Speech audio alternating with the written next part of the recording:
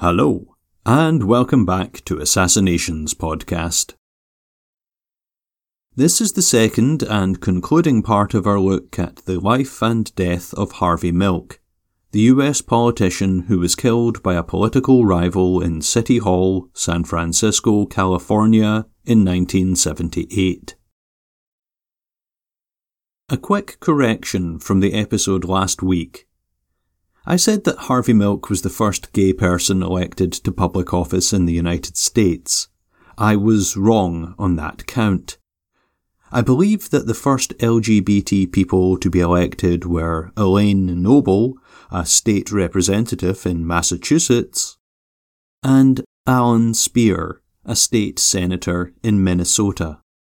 Both ran successfully as out candidates in 1974. Milk was the first openly gay person to be elected in the state of California.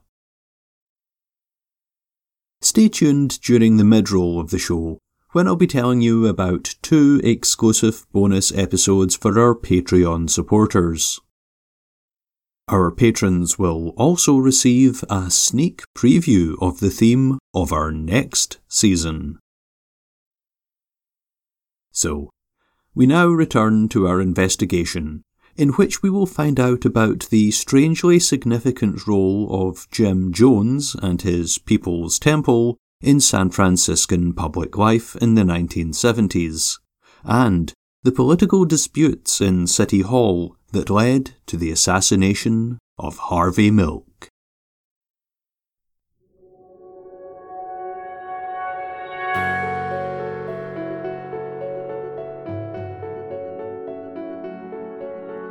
Welcome to Assassinations Podcast, where we delve into some of history's most notorious political killings and explore the mysteries and conspiracies that surround them. Time and again, assassins have wielded the blade, the poison vial, the bullet, and the bomb to shape the course of history.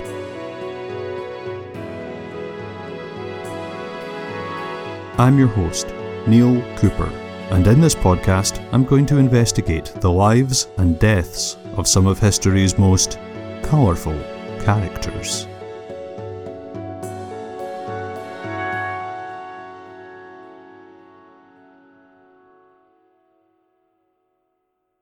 In an era of radical politics and bizarre cults, the People's Temple managed to stand out. Founded by James Warren Jones, a charismatic preacher from Indiana who moved his congregation to California in 1963, the People's Temple spread a message that mixed faith healing and exuberant praise services with a message of racial harmony and socialism. His congregation grew and grew, eventually finding a home in a huge former Masonic temple in downtown San Francisco, where Pastor Jim preached to a large, multiracial congregation. His grab bag of Marxian phraseology, biblical teachings, revivalist hokum, and sensational displays of so-called healing of the sick and disabled turned Jones into a celebrity, and not just in the Bay Area. He became a darling of the radical left, who loved his gospel of socialism even if they were less keen on his dubious displays of spiritual gifts. He was awarded various humanitarian awards for his work to promote racial harmony, even as he increasingly exploited his largely black congregation to boost his own out-of-control ego. Perhaps inevitably for a church so focused upon the charisma of its leader, Pastor Jim soon turned into Jim Jones, Messiah and God incarnate. Always wearing his trademark sunglasses, Jones used his temple as a base upon which to build significant influence in San Francisco. In exchange for political favours, Jones offered his congregants as campaign fodder for politicians seeking election in the city. Temple followers raised funds, handed out leaflets, knocked on doors, and enrolled voters for such prominent politicians as State Representative and future Clinton-era cabinet member Art Agnos and San Francisco Mayor George Moscone. There were even rumours that members of the People's Temple did more than lend a hand. Some claimed that they were bussed into the city to take up temporary residence in order to vote for whichever candidate their glorious leader had deigned to favour. Another politician to whom Jones lent his support was Harvey Milk. As we heard last week, Milk had only been resident in San Francisco for a few months when he decided to run for the Board of Supervisors in 1973. There were just 11 supervisors for a city of 700,000 residents, and election to the board was something that most politicos aspired to after putting in some serious hard graft for whichever party machine they'd hitched their wagon to. Milk, on the other hand, decided to run without any support from the Democratic Party apparatus or the city's significant gay rights movement. Having failed to win election to the board in 1973, he tried again in 1975. Still without much backing from within the establishment, Milk ran a strong independent campaign based almost entirely on his own efforts, though he was bolstered by a relatively small cadre that he had attracted based on his larger-than-life personality. The 75 campaign was markedly different from his failed effort 2 years earlier. The first go-around, Milk was attired as an aging hippie, but by the time of his second run at elected office he had transformed himself into a clean-cut professional politician. Still based out of his Castro Camera business, which looked far more like a campaign headquarters than any sort of legitimate commercial enterprise, he won the backing of an array of allies from trade unionists to local business owners, to gay activists, to older working-class residents of the city. The 1975 race was marked by one of the most controversial episodes in Milk's political career. During a stop-off in San Francisco in September 22nd of that year, US President Gerald Ford was nearly assassinated by Sarah Jane Moore. Moore fired off one round at the president as he stood outside the St. Francis Hotel in the city. That shot missed its target, and as the would-be assassin raised her weapon to fire again, a man standing nearby grabbed her arm. The handgun went off, but the bullet missed Ford, instead hitting and injuring a nearby taxi driver. The man who very likely saved the president's life was Oliver Sipple. A former Marine who had served in Vietnam, Sipple was then living in San Francisco as an openly gay man. Active in the movement for civil rights for gay people, Sipple had a close connection to Harvey Milk. As well as backing him in his campaigns for the Board of Supervisors in 1973 and 75, Sipple and Milk also had a shared love interest. Last week we encountered Joe Campbell, who was Milk's lover in the late 50s and early 60s. This was the guy who would go on to feature in the Andy Warhol movie My Hustler, and, perhaps, be one of the inspirations for the Lou Reed song Walk on the Wild Side. Sometime after his breakup with Milk, Campbell began a relationship with Oliver Sipple. While Sipple was out and proud in San Francisco, his sexuality remained unknown to his parents back home in the Midwest. Therefore, the moment of fame that resulted from his saving the president's life also brought with it the risk that his family would find out about his other life on the West Coast. When Ford personally wrote to thank him for saving his life, Sipple was touched. He had the letter copied and distributed to friends and family, with the original framed and hung in a place of honour in his home. It was therefore a terrible betrayal of trust when Harvey Milk decided to make political capital of this spontaneous act of personal bravery, by taking the cold-hearted decision to very publicly out Sipple in the media.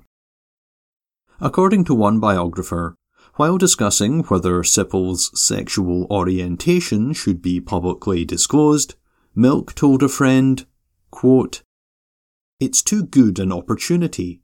For once we can show that gays do heroic things, not just all that caca about molesting children and hanging out in bathrooms." So, Milk contacted a reporter at the San Francisco Chronicle newspaper, saying that Sipple should be depicted as a gay hero. Much to Sipple's chagrin, the story was picked up in the national press. Back home, his family learned that he was a homosexual via newspaper innuendo.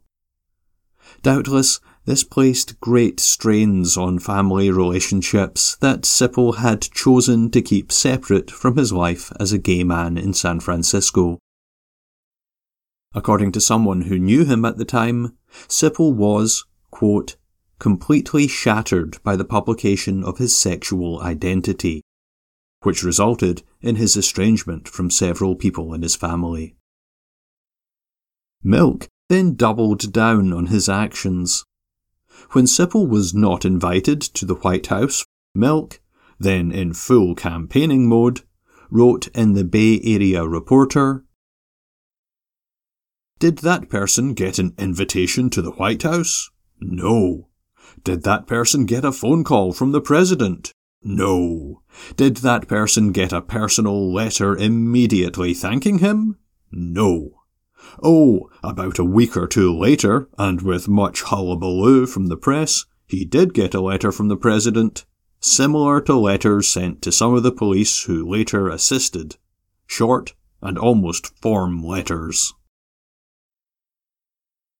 This was, quite simply, a lie. Milk must have been quite aware that Ford had in fact written to Sipple just 3 days, not 2 weeks, after the assassination attempt. And we know that Milk knew this because Milk was one of the people to whom Sipple had sent a copy of the president's letter, which was clearly dated September 25th, 1975. Moreover, Milk would have known that, far from feeling snubbed by Ford, Sipple was exceedingly proud of the fact that the President of the United States had written to him, even though Sipple did not consider himself to be a hero, only someone who reacted instinctively at just the right moment. It is a testament to Sipple's loyalty and dedication to gay rights that he continued to campaign for Milk, even after he found out that the aspiring politician had deliberately outed him and then tried to spin a fake scandal out of the whole affair. Despite this pot-stirring, as well as his almost superhuman campaigning efforts throughout 1975, Milk was once again unsuccessful in his bid for a seat on the Board of Supervisors. But he was not deterred. Far from it. He seemed more determined than ever to launch, almost immediately, into another election race. In 1976, he ran in the Democratic primary race to become the party's candidate for a district representing part of the city of San Francisco in the California State Assembly. Again, this campaign was powered by his dynamo personality. But by this time Milk had also built up quite a reputation as a formidable political force within the city. Earlier that year, he had been appointed by Mayor Moscone to the San Francisco Board of Permit Appeals, a reward for support during the previous year's mayoral vote, thus making Milk the first openly gay city commissioner in the United States.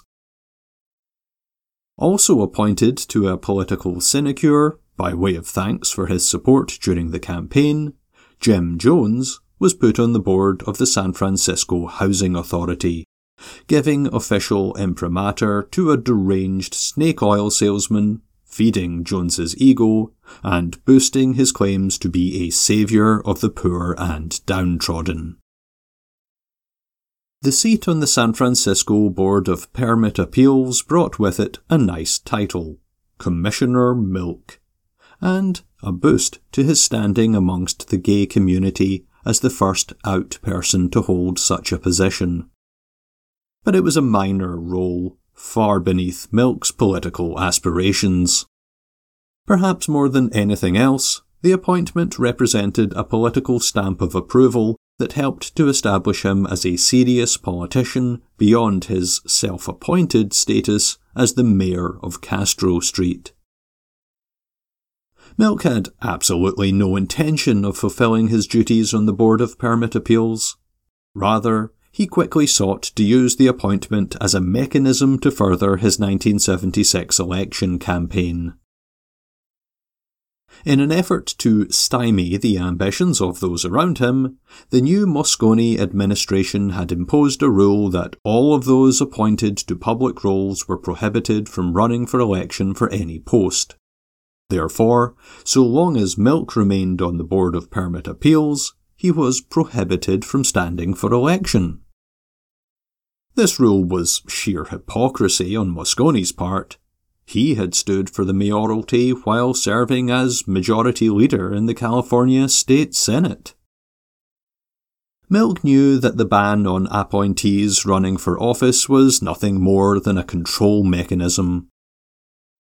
Ever the opportunist, Milk reckoned that he could hoist Moscone on his own petard and gain political capital in the gay community by forcing the mayor to fire him.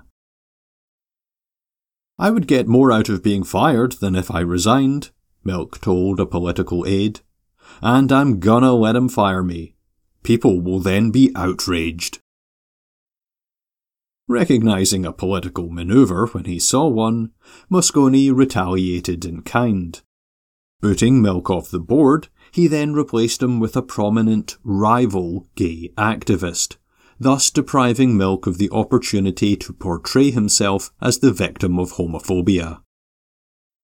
Then, Moscone threw his weight behind Milk's opponent in the 1976 Democratic primary race to become the party's candidate for the state assembly, Art Agnos.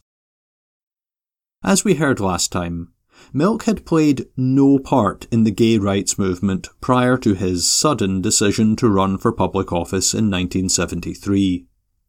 In fact, so limited was Milk's activism within the gay community that the straight Agnos was able to portray himself as a more credible supporter of gay people. The Agnos campaign, backed by many seasoned gay activists, accused Milk of silence on equality issues whenever he addressed nominally straight audiences, such as labour unions or church groups. "If Harvey Milk won't speak out for gay rights at the Labour Council in San Francisco," read an Agnos advertisement in the Bay Area Reporter, "what will he do in Sacramento?" Of course, Milk was perfectly entitled to run his campaign any way he saw fit, and not to limit himself to speaking on so-called gay issues. However, it is notable that a man who became an icon of the LGBT movement after his assassination was not seen as particularly active in that movement during his lifetime. As well as receiving the endorsement of Mayor Moscone and much of the city's gay rights movement, Agnos also received support from Jim Jones. But Jones was quite the political operator in his own right, and, in common with many backers of party candidates in US politics, he liked to hedge his bets. So, as well as pledging support to Agnos, Jones threw a bone to Milk, or rather, he sent a printing press and a small squadron of his People's Temple followers to Castro Street to provide election material and free labour to hand it out on behalf of Milk's campaign. Yet again, Milk lost. Agnos, a conventional middle-of-the-road Democrat with long experience in state politics, won the primary and then the general election. But Milk made a very respectable showing, and he used his raised profile to catapult himself into the next political fray, his third run for election to the San Francisco Board of Supervisors. In the 4 years since Milk first decided to run a makeshift campaign back in '73, much water had flowed under the bridge. By 1977, he was a far cry from the East Coast transplant pseudo-hippie of that first campaign. He had become a political entity, a brand as much as a man, who relentlessly ran for political office and who viewed defeat at the ballot box as nothing other than a stepping stone to the next, and even more professional, election battle. For the '77 campaign, Milk could now count on the support of a significant portion of the city's establishment, including some Democratic Party bigwigs and union bureaucrats. And, of course, he relied upon the ongoing benedictions of the Reverend Jones, which enabled him to finally clinch victory over 16 other candidates, gaining just 30% of the vote in District 5 of the city, which encompassed the Castro neighbourhood. Today, when we think about the church that Jim Jones built up, we tend to envisage a bizarre cult of personality led to their doom in the jungle of South America by a psychotic carnival barker. But, hard as it is to believe, in the 1970s, the People's Temple and its messianic leader were taken seriously, at least within a certain milieu, in San Francisco and wider Californian politics. This had less to do with what the temple believed in, that Jones was a miracle worker who could single-handedly unite and heal the world, and more to do with what the temple could offer career politicians: boots on the ground, a strictly disciplined church infrastructure, and votes. Harvey Milk was not alone in cultivating a politically expedient and beneficial relationship with Jim Jones. But he must take his share of responsibility for lending undeserved credence to a man who would soon become infamous as one of the worst mass murderers in American history. The People's Temple first established its outpost in Guyana, a former British colony on the Caribbean coast of South America, in the early 1970s. This was supposed to be a model community, a living example of the gospel that Jim Jones liked to preach. Peace, love, and fellowship, all under his watchful eye, of course. Over the years, hundreds of temple members decanted from the Bay Area to South America, a process that accelerated in 1977 and 78 as Jones became increasingly paranoid, insisting that the man was out to destroy him and his followers. As it turned out, the man was Jones himself. Though Milk could not have foreseen the horror that would unfold in Guyana in November of 1978, when over 900 men, women and children either committed suicide or were butchered by temple thugs, there were many former congregants who had left the church, taking with them stories of psychological abuse and physical violence. and there were widespread accounts in the US and international media about the horrendous conditions at the commune that should have been deeply worrying to anyone concerned with the welfare of the largely poor, largely African American congregation that had been lured to the jungle on the false promise that they were going to build a new Jerusalem. Harvey Milk had happily accepted the highly questionable support of Jones and his battalion of rent-a-campaigners, and in exchange he acted as a lobbyist on behalf of the People's Temple. For example, in his newly acquired capacity as a member of the San Francisco Board of Supervisors, Milk wrote to the Prime Minister of Guyana, urging him to support the work of the People's Temple in his country. The commune had been a failure from the start. Hundreds of urban dwellers trying to build a rural utopia in an overgrown jungle was never going to succeed. There were widespread reports of disease, hunger, and working conditions akin to slavery in the paradise that Jones had ordered his followers to build. In fact, Jonestown, as the dingy settlement had been immodestly named, relied less on the agricultural skills of the congregation and more on the social security checks that retired and disabled members of the church received through the post from Uncle Sam. In that letter, Milk praised the work that Jones had carried out in San Francisco, and he urged the Guyanese leader to overlook any, quote, mishaps.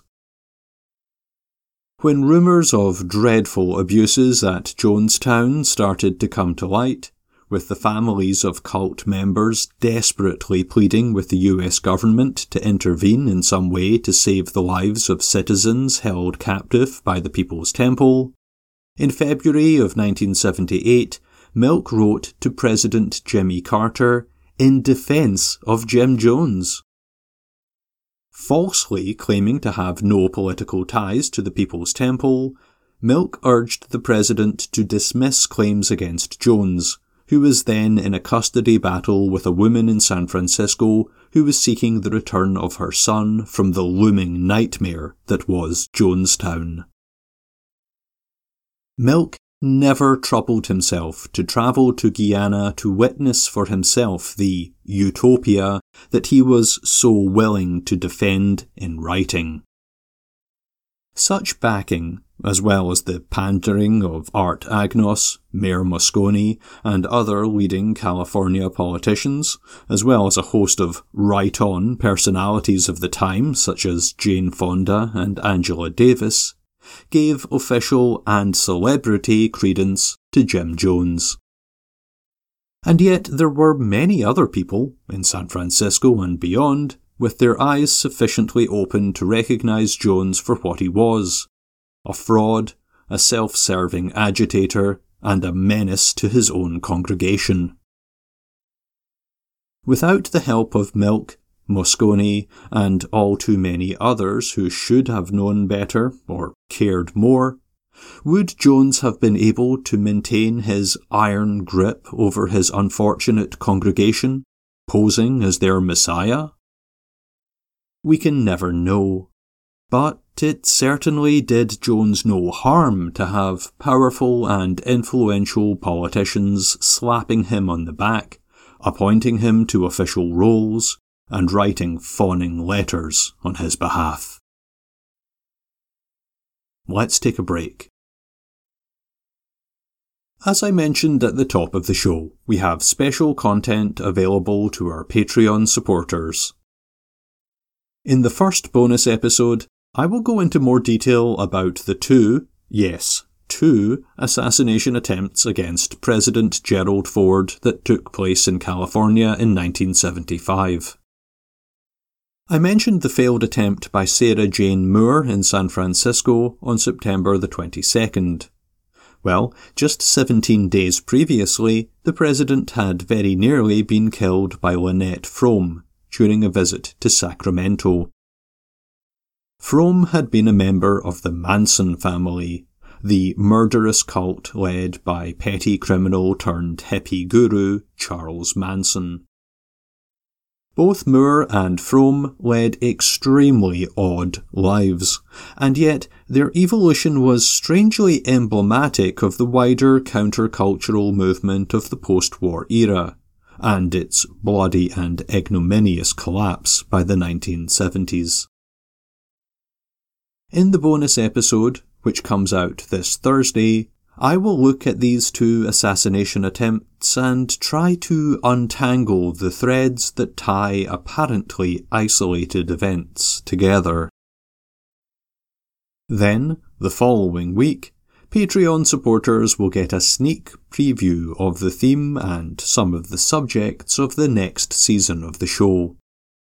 This bonus will also feature a recap of this season, in which I will share some of my own thoughts about the people, struggles, and controversies that we've covered over the last few months.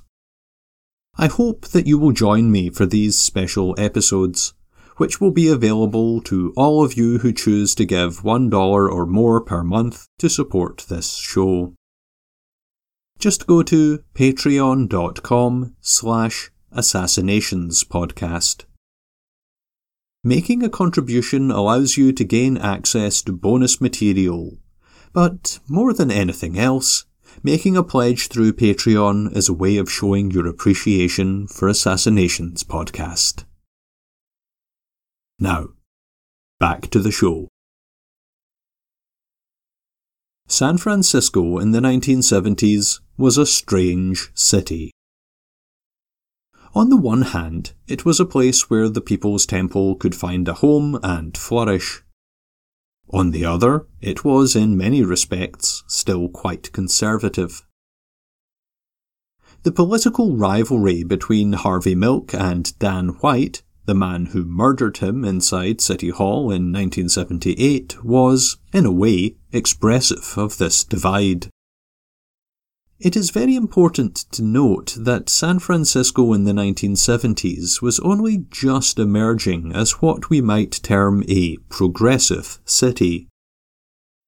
While many today think of San Francisco as the uber-liberal capital of woke America, back in the 60s and early 70s it was generally a fairly conservative town that tended to elect old-school Republicans and moderate Democrats. The hippies might have taken over Haight-Ashbury, and the gays might have flocked to the Castro, but the city as a whole was still home to a large working-class population, black and white, a significant community of Asian Americans, many of them small business owners, as well as a solid middle class of professionals working in commerce and finance. In line with these demographics, the political spectrum ran, by and large, from fiscally conservative Republican to blue-collar Democrat. What came to be known as progressive politics focused on what might be termed lifestyle or identity issues, was only just emerging when Harvey Milk was running for office. A core part of that progressive scene, as we have heard, was the People's Temple. If there was someone on the opposite end of the spectrum to the hippie burnouts and the Marxian cultists of San Francisco's counterculture, then it was Dan White. Though a Democrat, he was about as far from being progressive, as we would understand that word today, as you could get. No, Dan was as square as all heck. The son of a firefighter, he was the second of 9 children born into an Irish-American Catholic family. Raised in a working-class neighbourhood of the city, he was valedictorian of his graduating class at Woodrow Wilson High School, after which he joined the army and served in Vietnam. A sergeant in the 101st Airborne Division, he was honourably discharged in 1971. After a brief stint working in Alaska, he returned home to join the San Francisco Police Department. After reporting on one of his fellow officers who had beaten a handcuffed African-American detainee, White resigned from the force and joined the fire department. In 1977, at the age of just 31, White was elected to the San Francisco Board of Supervisors from a district that included largely white, blue-collar communities. Naturally, he was backed by his fire department union, which just so happened to also be one of the key allies of Harvey Milk, who was campaigning in a neighbouring district. This was not the only thing that the two men had in common. In fact, in many respects, their personal stories are very similar. Both had been athletes in their youth. Both were veterans, having served in active war zones. Both men had possessed respectable jobs, Milk as a Wall Street number cruncher and White as a cop-turned-firefighter. And both had decided to run for public office as Democrats in a city that they clearly loved. Elected in November of 1977, Milk in District 5 and White in District 8, they took their seats in the chamber of the Board of Supervisors on the same day in January the following year. They were allies, with White urging his political mentor, Dianne Feinstein, the president of the board, to back Milk to become chairman of the Transportation Committee. Though he represented a fairly socially conservative district, there is little to suggest that White was much of a homophobe himself, at least relatively speaking for the time. He campaigned against a draconian 1978 ballot initiative in California that would have banned all openly gay men from working in public education. His personal feelings towards Milk at the start of their careers in elected office is perhaps best summed up by the fact that White asked him to attend the Catholic baptism of his newborn son. Milk readily accepted the invitation. However, their relationship soured when the Catholic Church petitioned the city to allow it to build a secure home for juvenile offenders in District 8. Like most politicians, White was of the NIMBY persuasion, not in my backyard. So, good Catholic boy though he was, he nonetheless opposed the location of the new facility in the area that he represented. Milk initially sided with his ally on this matter. However, he switched his vote, meaning that the facility was located in the 8th District. White was furious at what he regarded as a personal as well as a political betrayal. This, it seems, was the start of what became a bitter feud between the two men. White now opposed every measure that Milk put forward, including voting against a proposal to outlaw discrimination against gays and lesbians in education and housing. That legislation passed anyway. It was a massive boost for LGBT rights in the city and a benchmark for other cities in the future. It was a legislative success for which Milk and his supporters were rightly extremely proud. And, with an estimated 1/4 of all registered voters in San Francisco identifying as gay or lesbian, it was also a vote winner. Despite this victory, the struggle for civil rights for LGBT people still faced powerful foes. Fighting against a statewide ballot measure that would force California schools to fire gay teachers, or any member of staff that even supported gay rights, Milk addressed a gay pride event in San Francisco in the summer of '78. I ask my gay sisters and brothers to make the commitment to fight. For themselves, for their freedom, for their country. We will not win our rights by staying quietly in our closets. We are coming out to fight the lies, the myths, the distortions. We are coming out to tell the truths about gays, for I am tired of the conspiracy of silence, so I am going to talk about it. And I want you to talk about it. You must come out. Come out to your parents, your relatives.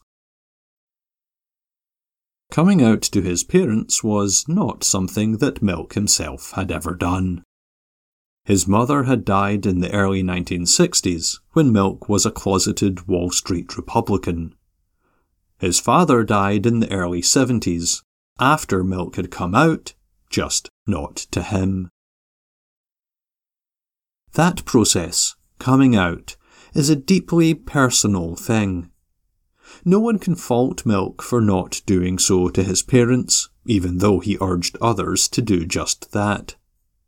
And yet, we must recall that he had taken it upon himself to out a friend for political advantage.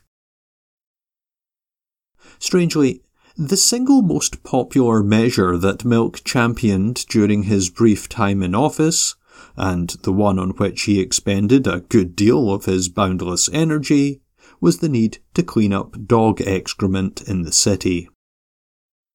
One of his aides recalled that Milk was a master at figuring out what could get him coverage in the media. In typical fashion, therefore, he chose to call a press gathering on this important subject in a city park. Just as the reporters and cameramen gathered around him, Milk accidentally stood in dog feces. Feigning shock, he declared that this was an example of why the city needed to clean up the mess. The pictures of Milk hamming it up, staring at the sole of his shoe in mock horror, made all the local newspapers and TV stations, and even got national media coverage. Of course, Milk had sent his aides out prior to the press gathering to select a spot where he was guaranteed to step in the offending article. This was classic Milk, and it worked. His so-called pooper-scooper law was passed, and he received more fan mail for this initiative than for any of his other efforts in City Hall. From comedy, events soon turned to tragedy. On the 28th of August, Milk's then-boyfriend, Jack Lyra, committed suicide by hanging himself inside Milk's apartment. Just 23 years old when they first got together the previous year, Lyra, who had accompanied Milk to his inauguration on the steps of City Hall, was a homeless runaway from Mexico who suffered from alcoholism and depression. Milk, who discovered Lyra's body, was devastated. He had stuck by his lover even when political aides advised him to ditch the troubled young man, whose erratic behaviour posed a risk to Milk's career. On November 10th, Dan White resigned his seat on the Board of Supervisors, citing financial problems. The board didn't pay especially well, and he was having problems with a restaurant business he had invested in. However, White had a change of heart a couple of weeks later and decided that he wanted back on the board. Mayor Moscone told him, basically, to get stuffed. The mayor had already appointed a political ally to the vacant seat. Milk backed Moscone's decision. With White under financial stress, and apparently suffering from mental troubles and outbursts of rage, the stage was now set for a bloody denouement. In our last episode, we recounted the tragic day, November 27th, 1978, when Dan White went berserk in City Hall, killing the two fellow Democrats who had turned against him.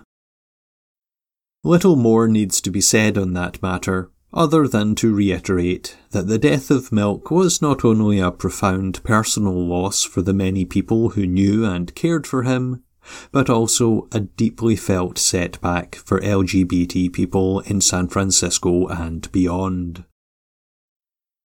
Milk might have been a latecomer to the struggle for gay liberation, but he had become one of the totemic figures in that struggle for civil rights. Political stunts aside, it is, of course, for his role as a gay leader that Milk is best remembered.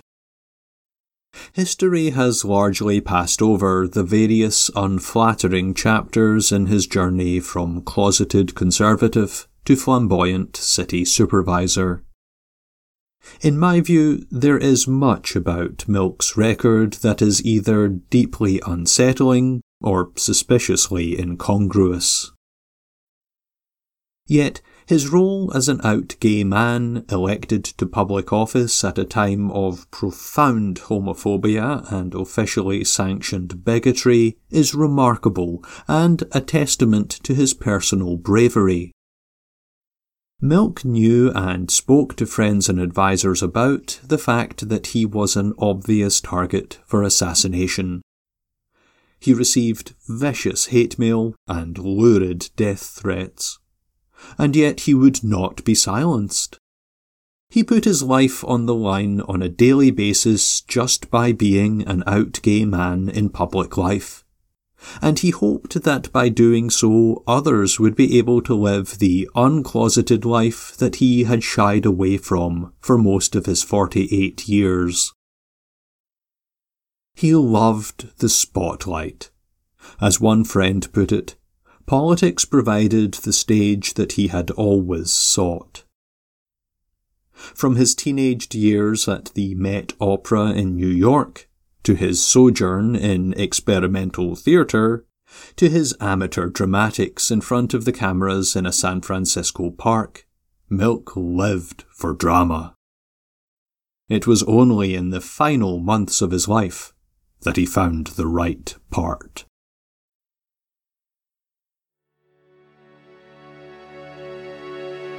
Thank you for listening to this episode of Assassinations Podcast. This was the concluding part of our look at the case of Harvey Milk. It is also the conclusion to this season of the show. For the past few months, we have focused on civil rights leaders. I've found this to be a fascinating and at times rather moving voyage through the history of social struggles. I hope that you've found it interesting too. Like I said in the mid-roll, on Thursday I will have a bonus episode on the twin assassination attempts against Gerald Ford in California in 1975. Then, next week, we'll release a recap of this season of the show, in which I will also give a sneak preview of the theme of next season. These are exclusives for our Patreon supporters. To join the club, please go to patreon.com/assassinationspodcast. There, for as little as $1 a month, you can gain access to special content and perks, whilst showing your support for a show that you enjoy. If you'd like to reach out to me, then please go to our website, assassinationspodcast.com, to get in touch. Or follow the show on Twitter, @AssassinsPod. And I'd really appreciate it if you could take a moment to give us a rating and review on your podcatcher of choice. Thanks so much for tuning in, and I look forward to seeing you next season, when we will continue our travels through the darker side of history. Until then, goodbye.